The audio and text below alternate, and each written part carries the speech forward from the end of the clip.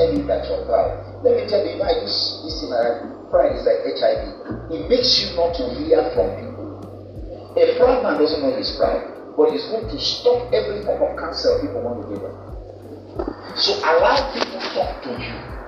Let people give you candid opinion, because pride, the first thing pride does is it blocks your ears to counsel. That's why it's like HIV. HIV attacks the only thing that can help you.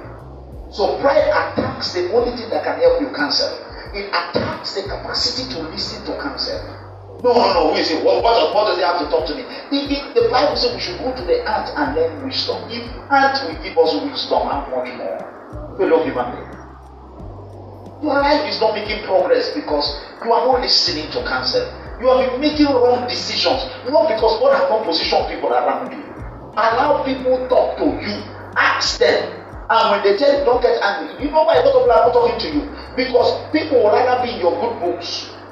Are you listening to me? Psalm 139, verse 23 to 24 will close here. People will rather be in your good books. 139, Psalm 139, 33 to 34. Than tell you the truth and hurt you. Psalm 139, 33 to 34. People will rather. So that's why that people are not talking to you doesn't mean you're wiser than them. 139, 33. That's it. They say, yeah, who is he? Who is he to talk to me? I said verse 33, not verse 3. Let me read this. Ask people. Psalm 139, 23 to 24. 23 to 24. Ask people. You give them the permission to talk to you. Acknowledge it. Acknowledge that I don't hear anybody. Then I will tell you the remaining 4 on Wednesday. Acknowledge it. What's that to come on? First acknowledgement. Search me, O God, and know my heart. Try me and know my thoughts. Look at this, verse 24. And see if there is any wicked way in me, and lead me in the way of everlasting. Lead me in the way of everlasting. It is the pride that has made you people all around you. Nobody is talking to you, and you think it's normal. People have a lot they want to tell you. God used it to teach me a lot when I got married. What? I never believed that anybody could talk to me. So every time I would call my wife in the early days of marriage, say, sit down, let me talk to you. One day she called me and said, sit down, let me talk to you. Wait a minute. You want to talk to me? He said, yes, you have been talking to me.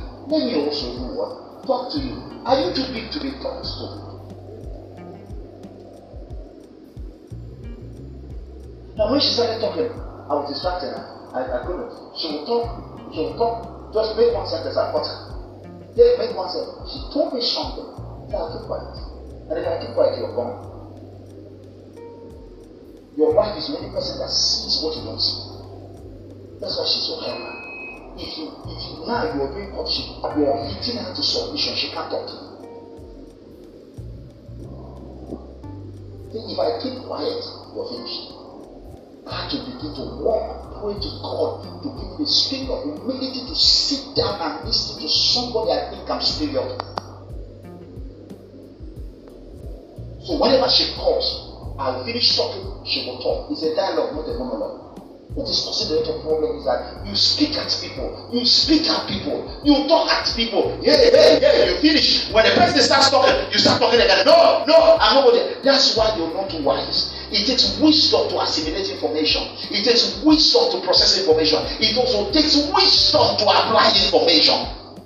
Sit down and hear first. I've been listening to her for the past 15, 16 years. My life has changed for it. Hear one another. Seek counsel. I'm not a self-made man, but I am prophet. I'm not a blessed.